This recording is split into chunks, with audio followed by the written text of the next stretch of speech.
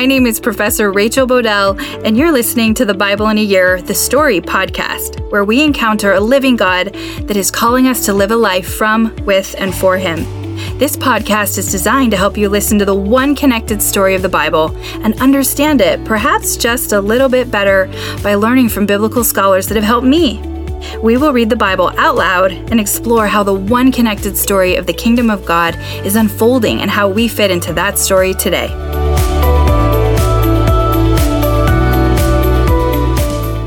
This is day 144, and I'm reading from the NIV version of the Bible, 2 Kings 1 and 2, 2 Chronicles 24 and 25, and Psalms 69 and 70. 2 Kings 1. After Ahab's death, Moab rebelled against Israel. Now Ahaziah had fallen through the lattice of his upper room in Samaria and injured himself. So he sent messengers, saying to them, "Go and consult Baal-zebub, the god of Ekron, to see if I will recover from this injury." But the angel of the Lord said to Elijah the Tishbite, "Go up and meet the messengers of the king of Samaria and ask them, 'Is it because there is no God in Israel that you are going off to consult Baal-zebub, the god of Ekron? Therefore this is what the Lord says, you will not leave the bed you are lying on. You will certainly die." So Elijah went. When the messengers returned to the king, he asked them, "Why have you come back?" "A man came to meet us," they replied, "and he said to us, 'Go back to the king who sent you and tell him, this is what the Lord says. Is it because there is no God in Israel that you are sending messengers to consult Baal-zebub, the god of Ekron? Therefore you will not leave the bed you are lying on. You will certainly die.'" The king asked them, "What kind of man was it who came to meet you and told you this?" They replied, "He had a garment of hair and had a leather belt around his waist." The king said, "That was Elijah the Tishbite." Then he sent to Elijah a captain with his company of 50 men. The captain went up to Elijah, who was sitting on the top of a hill, and said to him, "Man of God, the king says, come down." Elijah answered the captain, "If I am a man of God, may fire come down from heaven and consume you and your 50 men." Then fire fell from heaven and consumed the captain and his men. At this, the king sent to Elijah another captain with his 50 men. The captain said to him, "Man of God, this is what the king says. Come down at once." "If I am a man of God," Elijah replied, "may fire come down from heaven and consume you and your 50 men." Then the fire of God fell from heaven and consumed him and his 50 men. So the king sent a third captain with his 50 men. This third captain went up and fell on his knees before Elijah. "Man of God," he begged, "please have respect for my life and the lives of these 50 men, your servants. See, fire had fallen from heaven and consumed the first two captains and all their men. But now have respect for my life." The angel of the Lord said to Elijah, "Go down with him. Do not be afraid of him." So Elijah got up and went down with him to the king. He told the king, "This is what the Lord says. Is it because there is no God in Israel for you to consult that you have sent messengers to consult Baal-zebub, the god of Ekron? Because you have done this, you will never leave the bed you are lying on. You will certainly die." So he died, according to the word of the Lord that Elijah had spoken. Because Ahaziah had no son, Joram succeeded him as king in the 2nd year of Jehoram, son of Jehoshaphat, king of Judah. As for all the other events of Ahaziah's reign and what he did, are they not written in the book of the annals of the kings of Israel? When the Lord was about to take Elijah up to heaven in a whirlwind, Elijah and Elisha were on their way from Gilgal. Elijah said to Elisha, "Stay here, the Lord has sent me to Bethel." But Elisha said, "As surely as the Lord lives, and as you live, I will not leave you." So they went down to Bethel. The company of the prophets at Bethel came out to Elisha and asked, "Do you know that the Lord is going to take your master from you today?" "Yes, I know," Elisha replied, "so be quiet." Then Elijah said to him, "Stay here, Elisha. The Lord has sent me to Jericho." And he replied, "As surely as the Lord lives and as you live, I will not leave you." So they went to Jericho. The company of the prophets at Jericho went up to Elisha and asked him, "Do you know that the Lord is going to take your master from you today?" "Yes, I know," he replied, "so be quiet." Then Elijah said to him, "Stay here, the Lord has sent me to the Jordan." And he replied, "As surely as the Lord lives and as you live, I will not leave you." So the two of them walked on. 50 men from the company of the prophets went and stood at a distance, facing the place where Elijah and Elisha had stopped at the Jordan. Elijah took his cloak, rolled it up, and struck the water with it. The water divided to the right and to the left, and the two of them crossed over on dry ground. When they had crossed, Elijah said to Elisha, "Tell me, what can I do for you before I am taken from you?" "Let me inherit a double portion of your spirit," Elisha replied. "You have asked a difficult thing," Elijah said. "Yet if you see me when I am taken from you, it will be yours. Otherwise, it will not." As they were walking along and talking together, suddenly a chariot of fire and horses of fire appeared and separated the two of them. And Elijah went up to heaven in a whirlwind. Elisha saw this and cried out, my father, the chariots and horsemen of Israel." And Elisha saw him no more. Then he took hold of his garment and tore it in two. Elisha then picked up Elijah's cloak that had fallen from him and went back and stood on the banks of the Jordan. He took the cloak that had fallen from Elijah and struck the water with it. "Where now is the Lord, the God of Elijah?" he asked. When he struck the water, it divided to the right and to the left, and he crossed over. The company of the prophets from Jericho who were watching said, "The spirit of Elijah is resting on Elisha." And they went to meet him and bowed to the ground before him. "Look," they said, "we, your servants, have 50 able men. Let them go and look for your master. Perhaps the Spirit of the Lord has picked him up and set him down on some mountain or in some valley." "No," Elisha replied, "do not send them." But they persisted until he was too embarrassed to refuse. So he said, "Send them." And they sent 50 men, who searched for 3 days, but did not find him.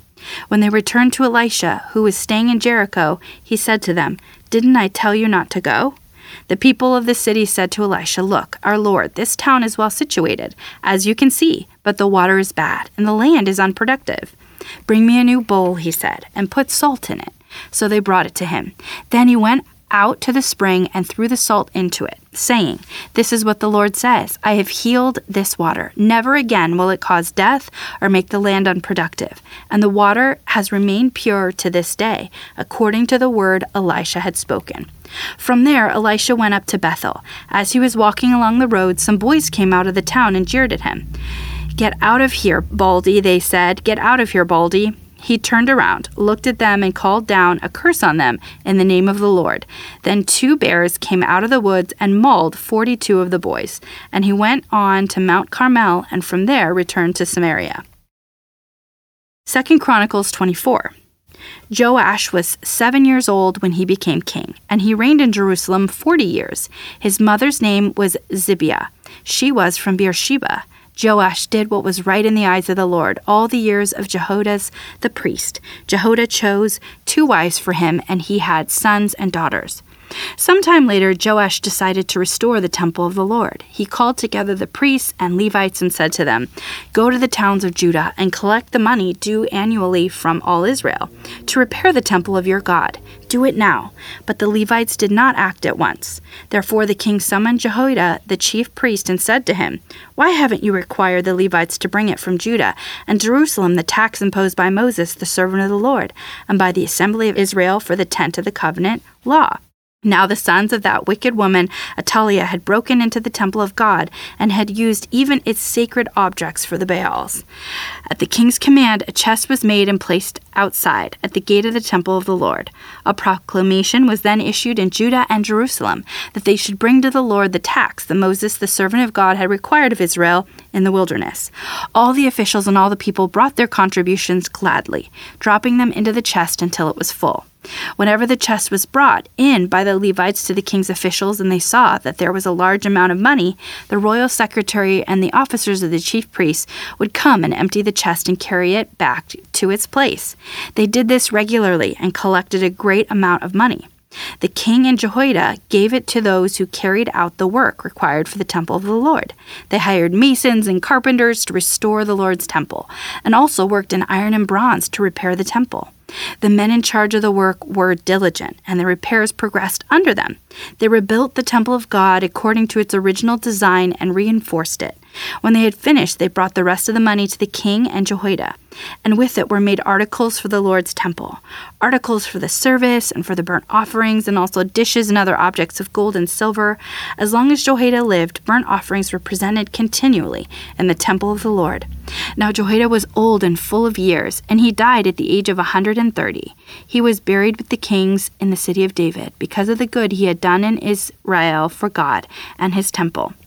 After the death of Jehoiada, the officials of Judah came and paid homage to the king, and he listened to them. They abandoned the temple of the Lord, the God of their ancestors, and worshipped Asherah poles and idols. Because of their guilt, God's anger came on Judah and Jerusalem. Although the Lord sent prophets to the people to bring them back to him, and though they testified against them, they would not listen. Then the Spirit of God came on Zechariah, son of Jehoiada the priest. He stood before the people and said, "This is what God says. Why do you disobey the Lord's commands? You will not prosper. Because you have forsaken the Lord, he has forsaken you." But they plotted against him, and by order of the king they stoned him to death in the courtyard of the Lord's temple. King Joash did not remember the kindness Zechariah's father Jehoiada had shown him, but killed his son, who said as he lay dying, "May the Lord see this and call you to account."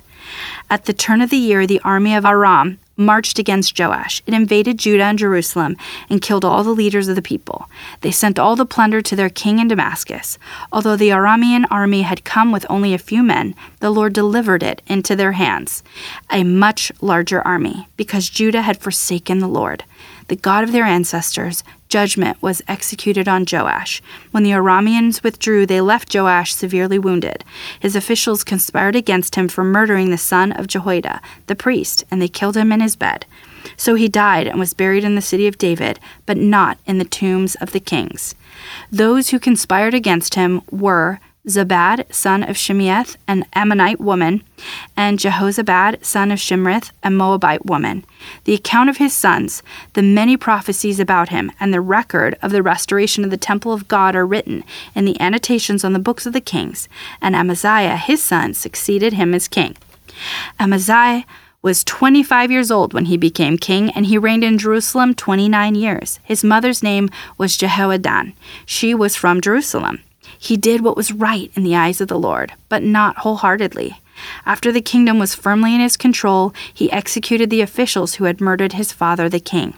Yet he did not put their children to death, but acted in accordance with what is written in the law, in the book of Moses, where the Lord commanded, "Parents shall not be put to death for their children, nor children be put to death for their parents. Each will die for their own sin." Amaziah called the people of Judah together and assigned them according to their families to the commanders of thousands and commanders of hundreds for all Judah and Benjamin.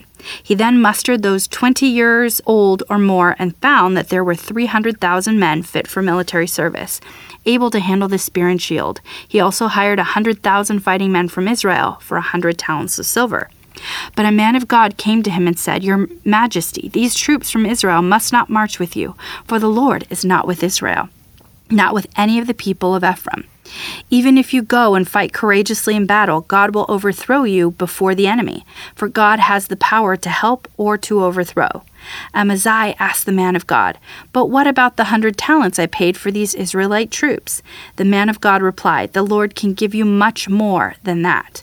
So Amaziah dismissed the troops who had come to him from Ephraim and sent them home. They were furious with Judah and left for home in a great rage. Amaziah then marshaled his strength and led his army to the Valley of Salt, where he killed 10,000 men of Seir. The army of Judah also captured 10,000 men alive, took them to the top of a cliff, and threw them down so that all were dashed in pieces. Meanwhile, the troops that Amaziah had sent back and had not allowed to take part in the war raided towns belonging to Judah from Samaria to Beth Horon. They killed 3,000 people and carried off great quantities of plunder. When Amaziah returned from slaughtering the Edomites, he brought back the gods of the people of Seir. He sent them up as his own gods, bowed down to them, and burned sacrifices to them. The anger of the Lord burned against Amaziah, and he sent a prophet to him who said, "Why do you consult this people's gods, which could not save their own people from your hand?" While he was still speaking, the king said to him, "Have we appointed you an advisor to the king? Stop. Why be struck down?" So the prophet stopped but said, "I know that God has determined to destroy you, because you have done this and have not listened to my counsel." After Amaziah, king of Judah, consulted his advisors, he sent this challenge to Jehoash, son of Jehoahaz, the son of Jehu, king of Israel. "Come, let us face each other in battle." But Jehoash, king of Israel, replied to Amaziah, king of Judah, "A thistle in Lebanon sent a message to a cedar in Lebanon. 'Give your daughter to my son in marriage.' Then a wild beast in Lebanon came along and trampled the thistle underfoot. You say to yourself that you have defeated Edom, and now you are arrogant and proud. But stay at home. Why ask for trouble and cause your own downfall and that of Judah also? Amaziah, however, would not listen, for God so worked that he might deliver them into the hands of Jehoash, because they sought the gods of Edom. So Jehoash, king of Israel, attacked. He and Amaziah, king of Judah, faced each other at Beth Shemesh in Judah. Judah was routed by Israel, and every man fled to his home. Jehoash, king of Israel, captured Amaziah, king of Judah, the son of Joash, the son of Ahaziah, at Beth Shemesh. Then Jehoash brought him to Jerusalem and broke down the wall of Jerusalem from the Ephraim gate to the corner gate, a section about 400 cubits long. He took all the gold and silver and all the articles found in the temple of God that had been in the care of Obed-Edom, together with the palace treasures and the hostages, and returned to Samaria. Amaziah, son of Joash, king of Judah, lived for 15 years after the death of Joash, son of Jehoaz, king of Israel. As for the other events of Amaziah's reign from beginning to end, are they not written in the book of the kings of Judah and Israel? From the time that Amaziah turned away from the following the Lord, they conspired against him in Jerusalem, and he fled to Lachish. But they sent men after him to Lachish and killed him there. He was brought back by horse and was buried with his ancestors in the city of Judah. Psalm 69. Save me, O God, for the waters have come up to my neck. I sink in the miry depths, where there is no foothold. I have come into the deep waters. The floods engulf me. I am worn out, calling for help. My throat is parched. My eyes fail, looking for my God. Those who hate me without reason outnumber the hairs of my head. Many are my enemies without cause, those who seek to destroy me. I am forced to restore what I did not steal. You, God, know my folly. My guilt is not hidden from you. The Lord Almighty, may those who hope in you not be disgraced because of me. God of Israel, may those who seek you not be put to shame because of me. For I endure scorn for your sake, and shame covers my face. I am a foreigner to my own family, a stranger to my own mother's children. For zeal for your house consumes me, and the insults of those who insult you fall on me. When I weep and fast, I must endure scorn. When I put on sackcloth, people make sport of me. Those who sit at the gate mock me, and I am the song of the drunkards. But I pray to you, Lord, in the time of your favor. In your great love, O God, answer me with your sure salvation. Rescue me from the mire. Do not let me sink. Deliver me from those who hate me, from the deep waters. Do not let the flood waters engulf me, or the depths swallow me up, or the pit close its mouth over me. Answer me, Lord, out of the goodness of your love. In your great mercy, turn to me. Do not hide your face from your servant. Answer me quickly, for I am in trouble. Come near and rescue me. Deliver me because of my foes. You know how I scorned, disgraced, and shamed. All my enemies are before you. Scorn has broken my heart and has left me helpless. I looked for sympathy, but there was none. For comforters, but I found none. They put gall in my food and gave me vinegar for my thirst. May the table set before them become a snare. May it become retribution and a trap. May their eyes be darkened so they cannot see, and their backs be bent forever. Pour out your wrath on them. Let your fierce anger overtake them. May their place be deserted. Let there be no one to dwell in their tents, for they persecute those you wound and talk about the pain of those you hurt. Charge them with crime upon crime. Do not let them share in your salvation. May they be blotted out of the book of life and not be listed with the righteous. But as for me, afflicted and in pain, may your salvation, God, protect me. I will praise God's name in song and glorify him with thanksgiving. This will please the Lord more than an ox, more than a bull with its horn and hooves. The poor will see and be glad. You who seek God, may your hearts live. The Lord hears the needy and does not despise his captive people. Let heaven and earth praise him, the seas and all that move in them, for God will save Zion and rebuild the cities of Judah. Then people will settle there and possess it. The children of his servants will inherit it, and those who love his name will dwell there. Hasten, O God, to save me. Come quickly, Lord, to help me. May those who want to take my life be put to shame and confusion. May all who desire my ruin be turned back in disgrace. May those who say to me, Aha, aha, turn back because of their shame. But may all who seek you rejoice and be glad in you. May those who long for your saving help always say, The Lord is great. But as for me, I am poor and needy. Come quickly to me, O God. You are my helper and my deliverer. Lord, do not delay. Today we start 2 Kings, which makes the transition from the prophet Elijah to the prophet Elisha. Also, how cool is it that Elijah's body cannot be found because he was taken away by God's chariot and horses?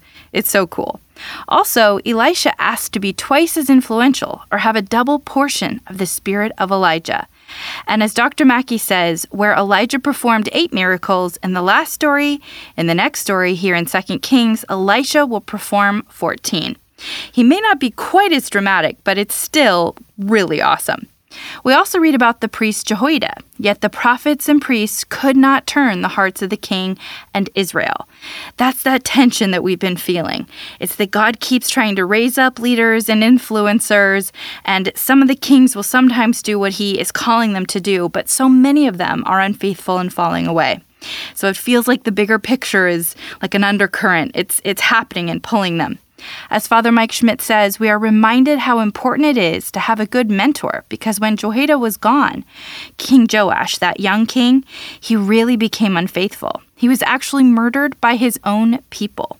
This is so confusing because God raises up Jehoiada's son as priest, but Joash doesn't listen to him and has him killed. Father Mike Schmitz reminds me that it's not just being around or having godly people in our lives, but praying for and receiving the grace to not only hear, but listen and discern good input and feedback that helps us to remember the story, God's story, and obey God's will and his ways. In 2 Chronicles, we also read the story about King Amaziah in the southern kingdom. It's another king that initially listens to God, and then it feels like we miss the why. His heart turns, and he pursues other gods, the gods of the ones they just defeated. At first, it seems wild to have Yahweh God help you be victorious and then turn ourselves over to the things that he gave us to have in victory. But then, how often do we receive gifts from God, and that those very gifts become the things we may worship with our time, thoughts, energy, and heart? It could be a talent, relationship, status, achievement, money, or so many other things. We cannot let the gift, the victories that God gives us, be the things we now worship. Phew, what a reminder. So yes, it seems fast, sudden, like a whiplash in the story. But in reality, how often is this struggle real in our own lives? The result? The northern and southern kingdom go to war, and God allows the north to win, taking plunder even from the temple of God. Psalm 69 is also a pretty awesome prayer where David is calling out to God, and as Father Mike Schmitz also reminds me, the foreshadowing of Jesus and the crucifixion. Remember the line about them giving him vinegar to drink? It's like this little tiny hint of what's going to happen. We're reminded that our enemies are not as much the flesh and blood of others, although we feel that impact. But the deeper, harder, longer, bigger adversary is the one that the people have decided to give themselves over to and serve. So our prayer, our hearts have to be on God, on remembering the story and on being faithful and obedient and praying for others, interceding for even the most rebellious in heart, because the adversary is real and he's trying to take hearts and have us worship other things in really big and really subtle ways. And sometimes it can begin in just the act of busyness.